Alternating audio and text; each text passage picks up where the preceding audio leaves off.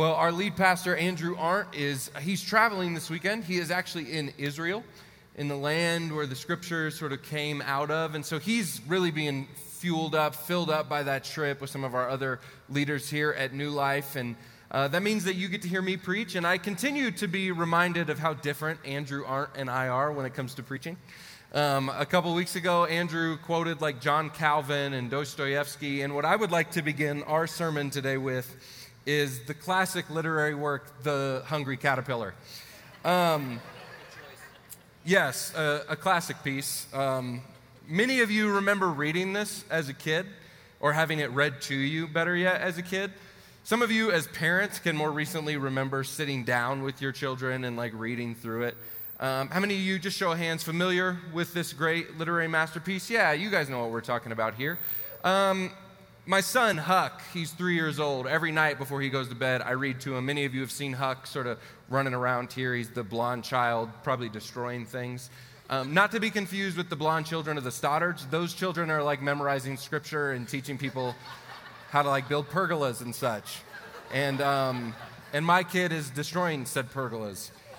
But you guys know this story, right? It starts with a caterpillar who's born, and all of a sudden he just begins to eat everything inside. It's quite a bizarre story. He eats a bunch of fruit, which is very healthy.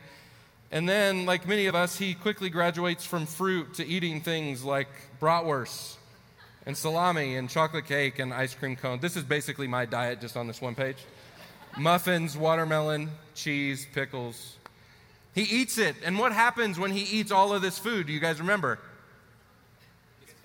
He gets fat. Thank you. We're not fat shaming a caterpillar here. We're just saying what it is. Gets big.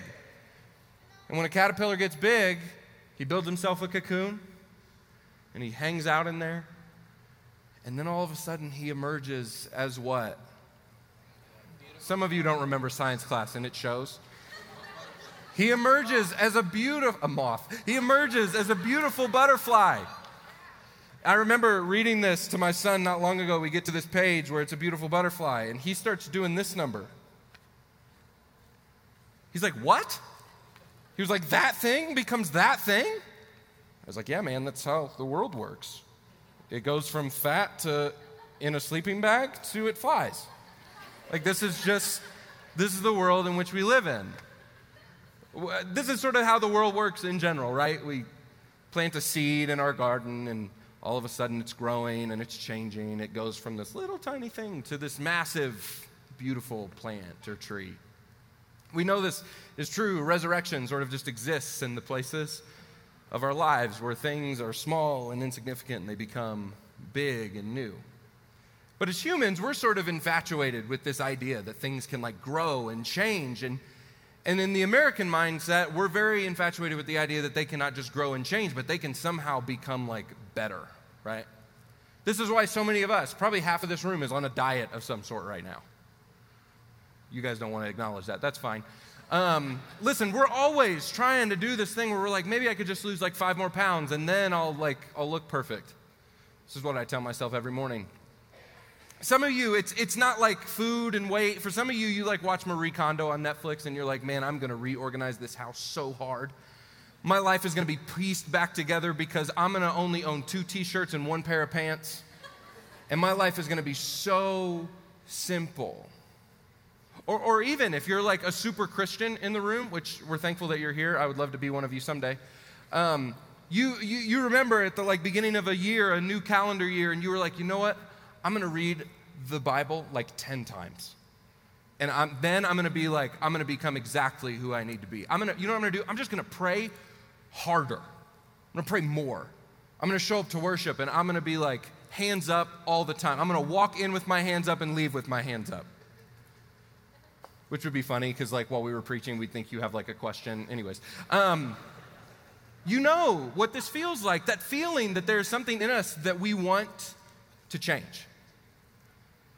Some of you can think about that a little more personally. Some of you have areas in your life that you're like wrestling through, that you want things to just look different. Some of you can think back across your life where you had big moments, significant moments, where things just changed. Life changed. What's interesting in the world that we live in is that we often think that change sort of comes from within, from within us. We like muster up enough strength and enough energy, and very much the American way, we go out and we pursue and achieve the change. But the Bible actually gives quite a different picture of how this works. See, the story that the Bible lays out is that the Spirit of God is the one who actually brings about that change in your life and continues to bring about that change in your life. So if you have a Bible, I want to invite you to turn with me to the book of Titus. It's a small little book back in the New Testament.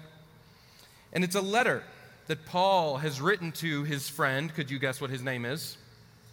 Yep, the Bible's complicated, but it's not that complicated. Paul wrote a letter to his friend Titus. Titus was someone who had heard the gospel, was not a Jew, did not grow up sort of in that faith background, but he gave his life to Jesus. He became a Christian. And once he became a Christian, Paul looked at him and was like, hey, you're going to actually lead a church and be a pastor. Which if many of us would have been told that was what would happen if we gave our life to Jesus, we might have been like, we're going to stay on the fence a little bit longer. Titus becomes the pastor of a church on the island of Crete.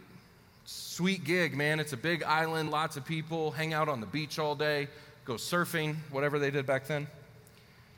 But Paul begins to write a letter to his friend Titus, who is serving, leading, pastoring these people. And he's recognizing that people are quite complicated, that they often wish they were good but sort of behave poorly, that they wish they were changing but aren't always changing. And Paul pens these words to him, reminding him of really what life is all about. He says, at one time, we too were foolish, disobedient, deceived, and enslaved by all kinds of passions and pleasures. We lived in malice and envy, being hated and hating one another. But when the kindness and love of God, our Savior, appeared, he saved us. Not because of righteous things we had done, but because of his mercy. He saved us through the washing of rebirth and renewal by the Holy Spirit, whom he poured out on us generously through Jesus Christ our Savior, so that having been justified by his grace, we might become heirs, having the hope of eternal life. This is a trustworthy saying, and I want you to stress these things, so that those who have trusted in God may be careful to devote themselves to doing what is good. These things are excellent and profitable for everyone. Friends, New Life East, this is the word of the Lord, and all God's people said, yes, thanks be to God. Paul, he writes to his friend who's pastoring, and he simply just reminds him of what the gospel is, what the good news of God is, that as humans, we were once broken, fractured, people who were angry and malicious and would harm one another and wish the worst for one another, say things that were destructive, do things that were destructive to ourselves and to other people. And what Paul says to Titus is that the beautiful thing about who God is that he steps in to space and time, to the human condition, and he brings about redemption through the person of Jesus Christ. Jesus is killed and hung on a cross. He's buried for 3 days, and in his resurrection, all of humanity has been brought in and invited to the kingdom of God. This is what Paul says. He says, we become good, we become saved, not by the workings of our own, not by us sort of like cracking the human code and solving the Rubik's Cube of the human condition, but that it is by God's mercy, it is a gift to us. And then what he says is that as we step into that newness, into that new life, the Spirit is the thing that has been poured out, who keeps walking with us and bringing change about in our lives. We have been made new, and the Spirit is the thing that continues to make us new. This idea has been talked about throughout history. There's a really theological word that's used for it, and it's called regeneration. What we recognize is that the Spirit is the one who brings about regeneration in our lives. I think an easy way to understand it, what I've noticed, even today, I had a conversation with a young guy after first service, that semantics are highly important. So when we talk about regeneration, this is what I'm defining it as. Regeneration is what happens when the Holy Spirit gives us the awareness that he is changing us into a new creation. Now, catch some key words there. The Holy Spirit gives us, which means, one, it is a gift. We have been graciously imparted with this awareness that the Spirit is changing us somehow. Now, what's hard about this idea of regeneration and the work that the Spirit does is that for thousands of years, theologians have sort of argued and debated about when this takes place, right? Many people argue, does it happen before anyone even has faith? And it's like this inkling of a thing, and God is sort of pulling them towards it. Maybe. Is it what happens after someone has faith, and then it's the thing that causes them to believe and become a Christian? Maybe. Some people would say it's the thing that happens when you're baptized. You go under the water, you come up a new creation, and you now have sort of experienced what regeneration is like. Here's the truth. I don't actually know when this moment happens. And I don't think most of us know. I think we can sort of have opinions and theories, and that's totally fine. That's really meaningful to have a moment where you can go, I think this is when it happens. Here's the truth, though. The miracle is not when this moment happens, when the Spirit gives us the awareness that He is changing us. The miracle is that it happens at all. The miracle is that for some reason, there is a God who has created all of this and who has stepped into human history to save us and continues to, by His Spirit, change us and grab us. I love, in fact, the way that Karl Barth, the great Reformed theologian, talks about this. He says this about regeneration. He says, "For it does not enter into consideration that we somehow open, prepare, and equip ourselves for taking part in this event at all." In other words, we're not doing anything for this to happen. He says, "The fundamental significance of the Holy Spirit for the Christian life is that this," read regeneration, "our participation in the occurrence of revelation is just our," I love this, "being grabbed in this occurrence, which is the effect of divine action." In other words, we can't pin down exactly when this happens. All we know is that there are moments for us where we can recognize the Spirit just reaching down and grabbing us up and dragging us into the new creation that Jesus has secured for us on the cross. That's all we can recognize, is that it is a miracle. Some of you can remember that moment. Maybe you were a kid, maybe you were an adult, where you had that moment, everything just locked in, and you went, yes, at Jesus, I give it to you, all of it. For others, it's a little bit harder to pin it. For some of you, you sit in this room and you're like, I'm not even sure if I've had a moment like that with Jesus. All we know is that there is a moment where the Spirit reaches down and grabs us, and we then respond to what is happening. I love the way that Paul talks about what happens when that moment occurs. He says it in 2 Corinthians chapter 5. He says, "So from now on, we regard no one from a worldly point of view. Though we once regarded Christ in this way, we do so no longer. Therefore, if anyone is in Christ, the new creation has" what? "And the old has, and the new is." So recognize what Paul says. He says that in this moment where you are sort of grabbed up, scooped up by God and His Spirit, a new creation is what you have stepped into. You are, in fact, a new creation. The old has gone and the new is right here. He doesn't say the old is like creeping up behind you, just hanging out. He doesn't say that the new is like, you'll get there someday. He says the old is gone, the new has come. But I've noticed something interesting about this idea. You know, when I became a Christian, I started going to church when I was 16. And I didn't grow up with much faith. I wouldn't say I was like an atheist or agnostic in any sort of way. I just didn't grow up sort of believing in much of anything. And then I started going to church, and it didn't take me long to sort of, I got it. Like it clicked for me. It started when I remember a pastor, he read the Psalm 51, verse 5. Some of you know this. That says, "Surely I was sinful at birth." And it did not take me long to agree with that statement. I was the kid in preschool who your kid was getting sent home because I had bit him on like the arm. I was thugging in preschool, guys. And then I was the kid like in kindergarten who I would sneak out of class, no lie, and I would go stand on the toilet and sing because I thought the acoustics were great. And then I would like invite kids from other classes to sneak out and go listen to me sing on the toilet. Then I get to like middle school and high school, and I'm suspended all the time for fighting. Like there was a stretch in like 6th grade, like every other week I was out of school. It didn't take me long to read and see something like, "Surely I was sinful at birth," to go, yeah, sounds about right.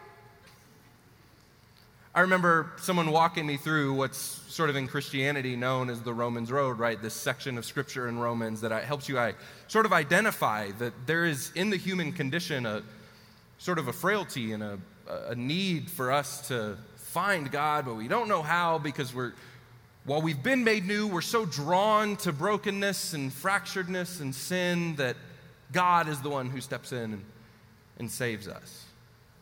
And I remembered hearing people say things like, when they would sort of articulate it, like, you are broken. And I'd be like, harsh but true. Or they would say things like, you are sick and filled with sin. And I'd be like, man, you don't know me, but that's right. So I gave my life to Jesus. When I was 16, I got baptized in a jacuzzi bathtub upstairs at a leader's home in our church. It was quite uncomfortable, but it worked, I think. But something interesting happened. That moment came, I got baptized, I gave my, man, I'm new creation. And yet I kept hearing sort of the same things, like the same grammar. Right? I would talk to Christians who were like baptized and being discipled and walking with Jesus, and the only way they could ever refer to themselves was sinful, broken, messed up people. And I was like, yeah, that was true, but you've been brought into the kingdom of God. You've been made new. Your identity has been transformed before the God of the universe. You are a new creation. And what I kept finding was that people could not grasp that idea. They knew who they were, but they couldn't really grab a hold of the new creation, the new identity. They couldn't grab a hold of it. I know for some of you who maybe even come from like the more reformed camp, I'm starting to step on your toes a little bit, and that's okay. Just be kind. But there's a recognition. I found it with people that they would sit in church and they would recognize they were baptized and loved by God and seen differently because of what had happened on the cross, but they would still only be able to refer to themselves as sinful, broken, messed up people. And I understand the reality, right? None of us are perfect. This is not me preaching that I'm up here being perfect, and if we're all good enough Christians, we'll sort of figure it out. That's not how the gospel works. But it was a bizarre thing to me to recognize that even as Paul says, you have been made a new creation, most of us don't really agree with it. We agree with the idea that Jesus has changed something, but maybe he hasn't changed us. Maybe he hasn't changed the dynamics of our lives. But it's interesting how Paul sets this moment up. He says, therefore, if anyone is in Christ, the new creation has come, the old is gone, the new is here. But look what he says before it. He says, from now on, we regard no one from a worldly point of view. And what I always read was that a worldly point of view was like the way sinners looked at the world. But I don't actually think that's what he's saying. A worldly point of view is to look at the world the way that it was before Jesus' work on the cross. He says, we once regarded Christ in this way, but we do so no longer. What he's saying is to view people the way that God views people is to view them as if the work of Jesus has actually worked. To look at them as if Jesus Christ has actually brought salvation into the world, and it is now accessible for all of us. And when we step into it, we find new life. We become a new creation. We are no longer sinners, but as Jesus sees us, we become saints in the kingdom of God. This is how the Spirit changes us. But what's interesting and what you should all be asking is, well, how does that change play out? If the way that it works is God has these moments where he reaches down and scoops us up and the Spirit grabs us and starts to change us, how is it that he begins to change us? I'm going to give you sort of a way to think about it. This is not the only way to think about it, but the Spirit is identified 3 different ways in the New Testament with 3 different metaphors. One of those is wind. Andrew talked about this last week on Pentecost. The wind shows up and pushes through. There's a mighty force, and the Spirit shows up, and the church is born. We see the Spirit this way, sort of as the moving, living, breathing breath of God. Another metaphor, though, that is used for the Spirit is not wind, it's fire. Which is interesting because if you grew up around church or even just in a religious environment, most of the time when we think about fire and church and faith and Christianity, what's the first thing that comes to mind? Hell. For most of us, hell is sort of the first place that our brain goes when we think about fire. But actually, that's not really the way the Scripture lays out the way that we see the Spirit. Think about the words in Luke chapter 3. We'll have them up here on the screen. Luke writes, the people were waiting expectantly, and all were wondering in their hearts if John might possibly be the Messiah. John answered them all, I baptize you with water, but one who is more powerful than I will come. Talking about Jesus, the straps of whose sandals I am not worthy to untie. And he will baptize you with the Holy Spirit and fire. Throughout the Old Testament, the fire is used as this metaphor to talk about the way that God judges the world, the way that God sort of in his holiness and goodness sees the flawed nature of humanity and steps in, intercedes, brings about judgment in their lives. But what's interesting is Luke then begins to describe what Jesus is going to do. The Spirit will come as a fire. We see this happen all throughout the Old Testament as well. When Abraham is given the covenant, the promise, the smoking fire pot appears. When Moses is on the bush being commissioned to go rescue Israel from captivity, God reveals himself as a fire in a burning bush. There are moments all throughout the scriptures where we just see that the fire of God, the Spirit of God, is just God's presence himself. God himself is defined by our friends in the book of Hebrews as a consuming fire. This is just who he is. In honor of our friend Andrew Arndt being out on a trip, I'm going to go ahead and quote him because I think he puts it in the best way possible. Andrew writes this in his book, All Flame. He says, one of the most beautiful and challenging ideas in Christian theology is that the person of the Holy Spirit is in fact the bond of love that unites the Father and Son. We said this in the first week about the Holy Spirit. Which means that to experience God the Spirit is to feel the heat of that. It is to feel the heat of love. The Spirit, who is the agape love of the triune God, draws near with the fire that he is and has. And this is what happens.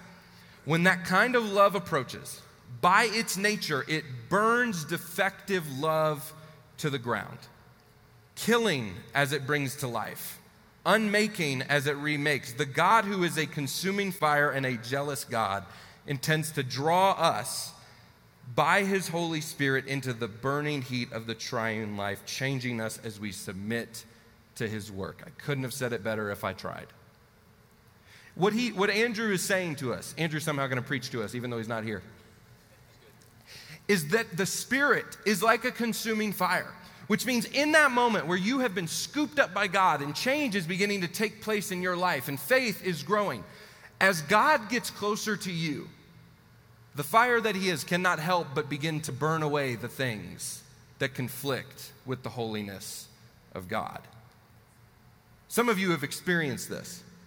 As you've gotten closer to God, you begin to recognize that the Spirit doesn't start by burning away things. What he starts by doing, as all like solid burning fires do, is the light begins to reveal the places in your life where things are just out of order. The Spirit begins to reveal to you the places where your relationships have gone toxic and sour.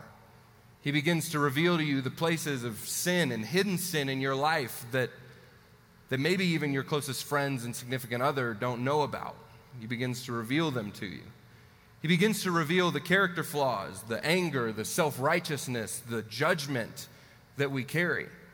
And he always starts by revealing, because I believe that God is interested in co-working with us to bring holiness and goodness into those places.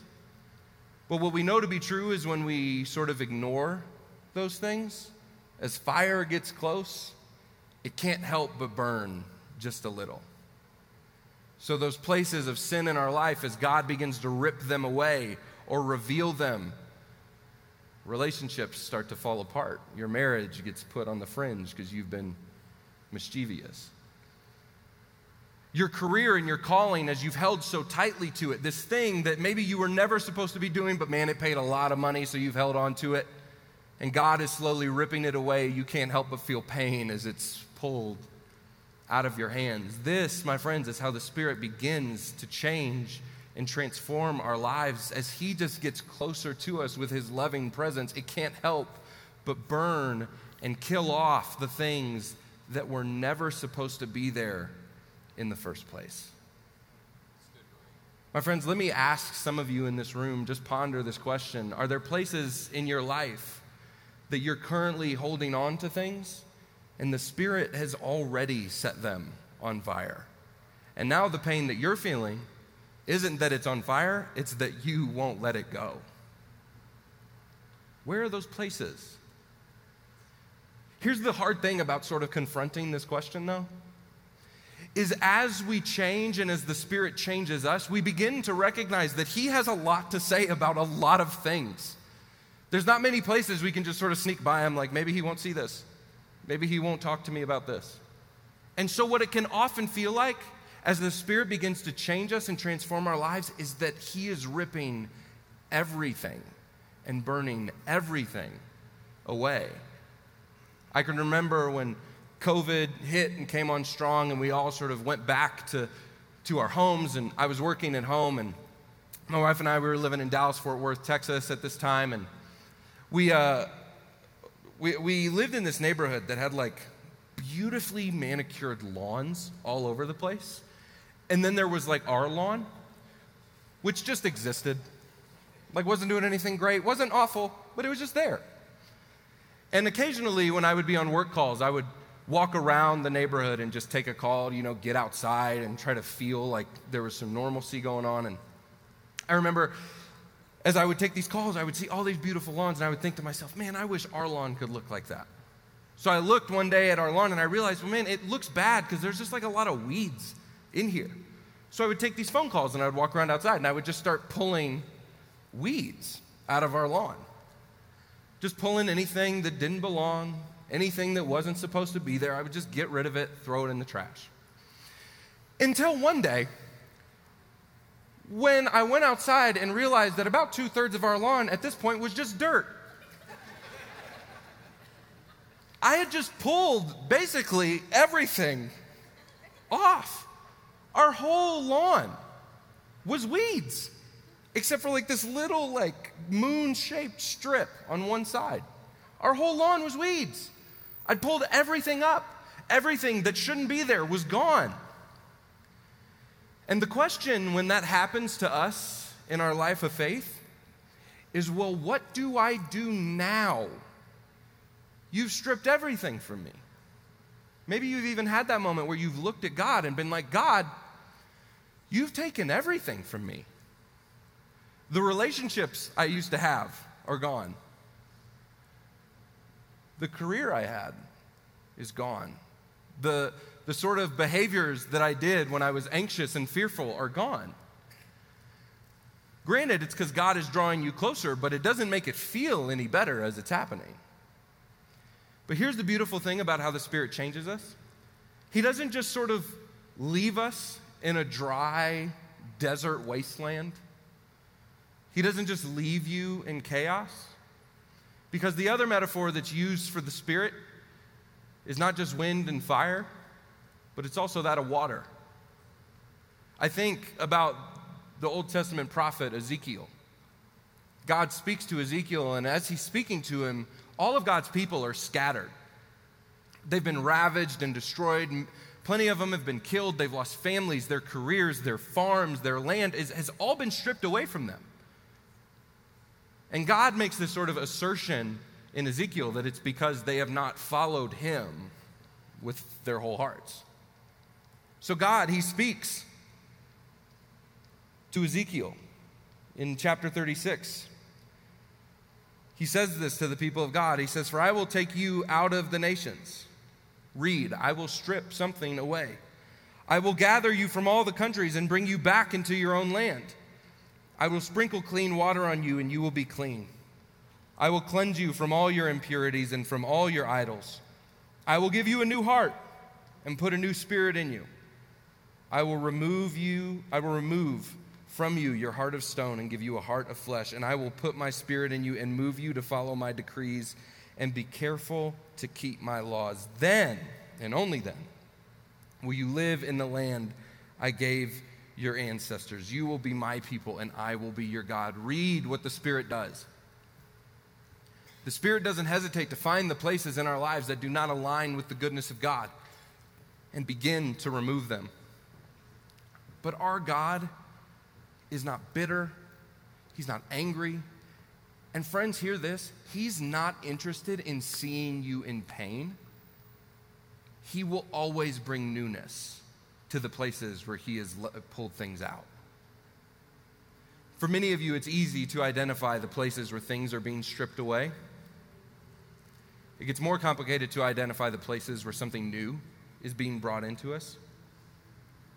For some of you, the reality of the way that the Spirit begins to regenerate us should draw some of you to deep thankfulness, where you can sit in this room and remember the moment where it was as if God reached down and scooped you up. that moment where the Spirit reached down and grabbed you and brought you in to being a new creation. For others of you, you can look internally and see all the things that you wish were different. The struggles that you have, the anxiety that you deal with, the worry.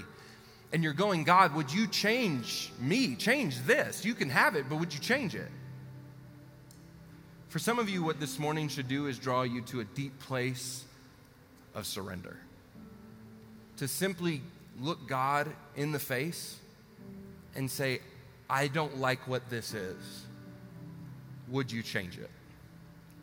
And by changing it, would you change me? So New Life East, would you stand?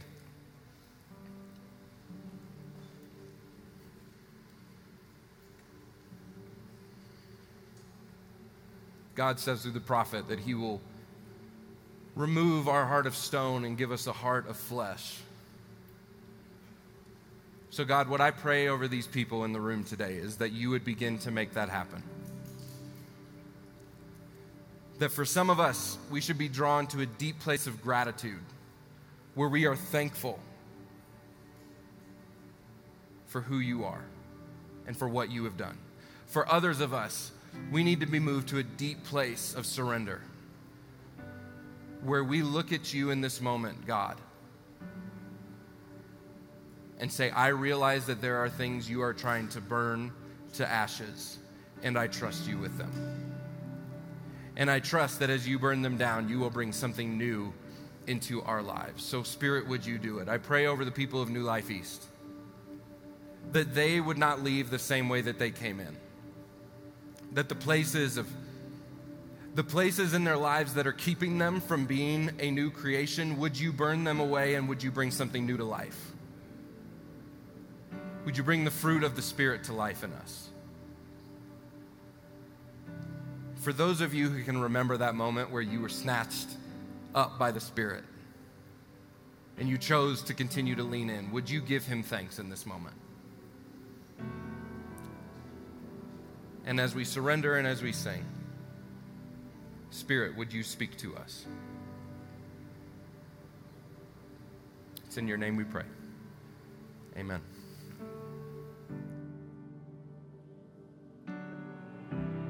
Jesus, we just want to see you, Lord, as our waymaker, as the only one, the only one, the only one who can change our hearts and change our lives. Come and make a way this morning.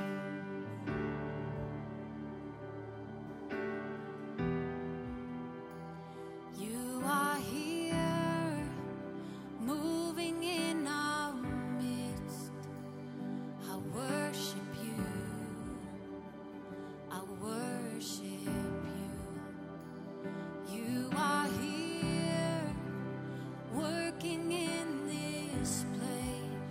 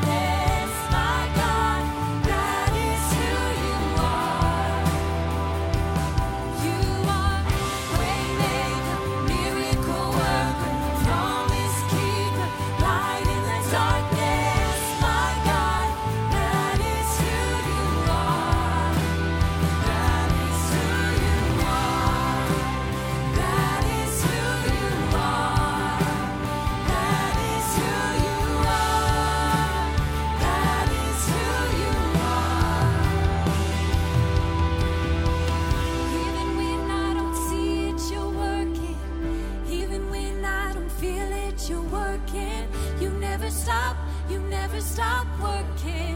You never stop working.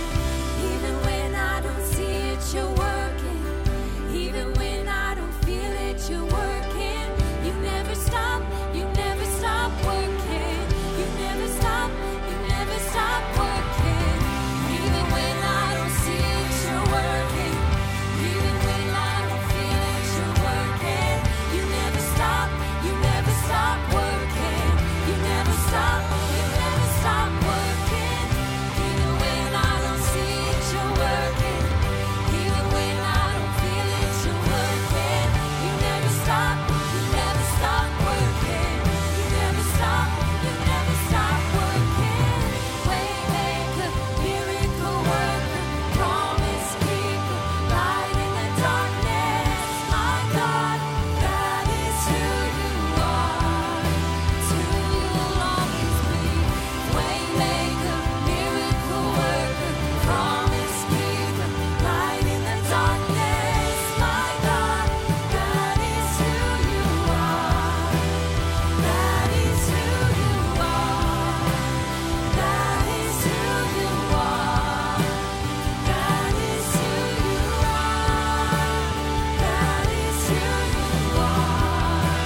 That is who you are. That is who you are. That is who you are. That is who you are. Jesus.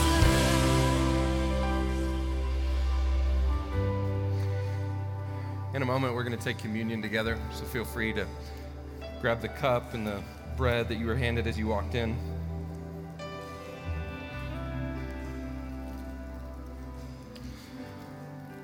Often, one of the most challenging things about allowing the Spirit to change us is that change involves the loss of something.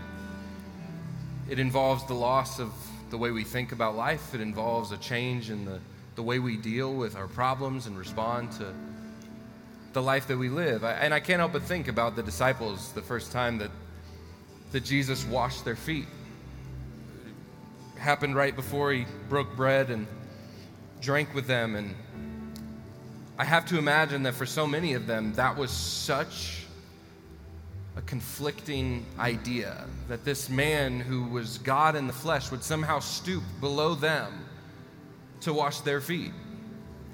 That this God in the flesh would somehow deal with them, the worst parts of them, the dirtiest part, their feet. They've just walked around covered in dust, and this God would somehow get into those spaces and would not be fazed by it, would not be turned away, would not be discomforted by it.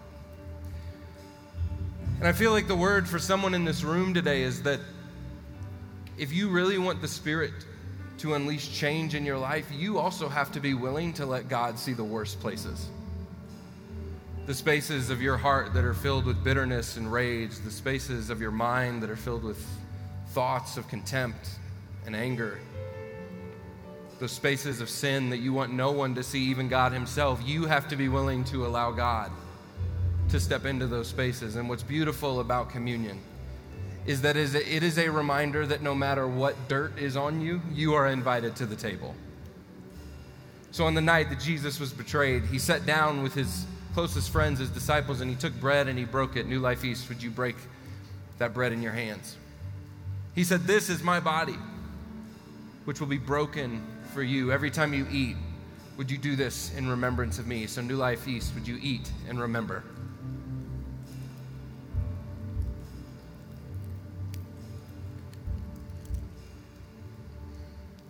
That same night, Jesus took a cup. He said, "This cup is the new covenant in my blood, which is shed for you." The shedding of my blood is what draws you into being a new creation. It is what draws you into the kingdom of God. It is what enables you to be grabbed up and swooped up by the Spirit.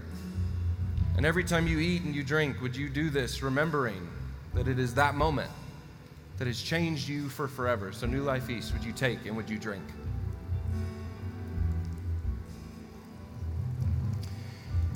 And would you respond by singing the doxology? Praise God from whom all blessings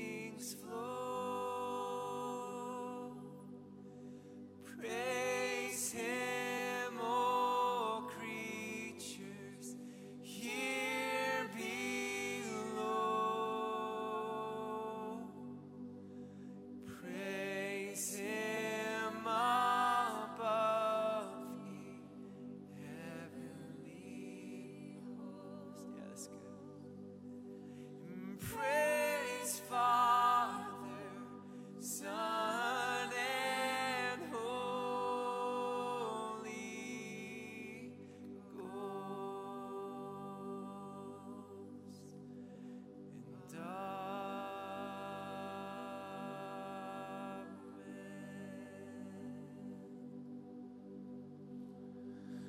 Friends, would you hold your hands open in front of you to receive this benediction?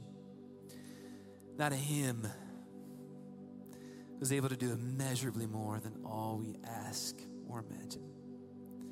According to his power that is at work within us through the Holy Spirit, to him be glory in the church and in Christ Jesus throughout all generations forever and ever. And all God's people said, amen. If you need prayer, the altar team will be gathered here at the front of the stage for you to come and pray with them. We will see you next week. Thank you for worshiping with us. You all have a good day.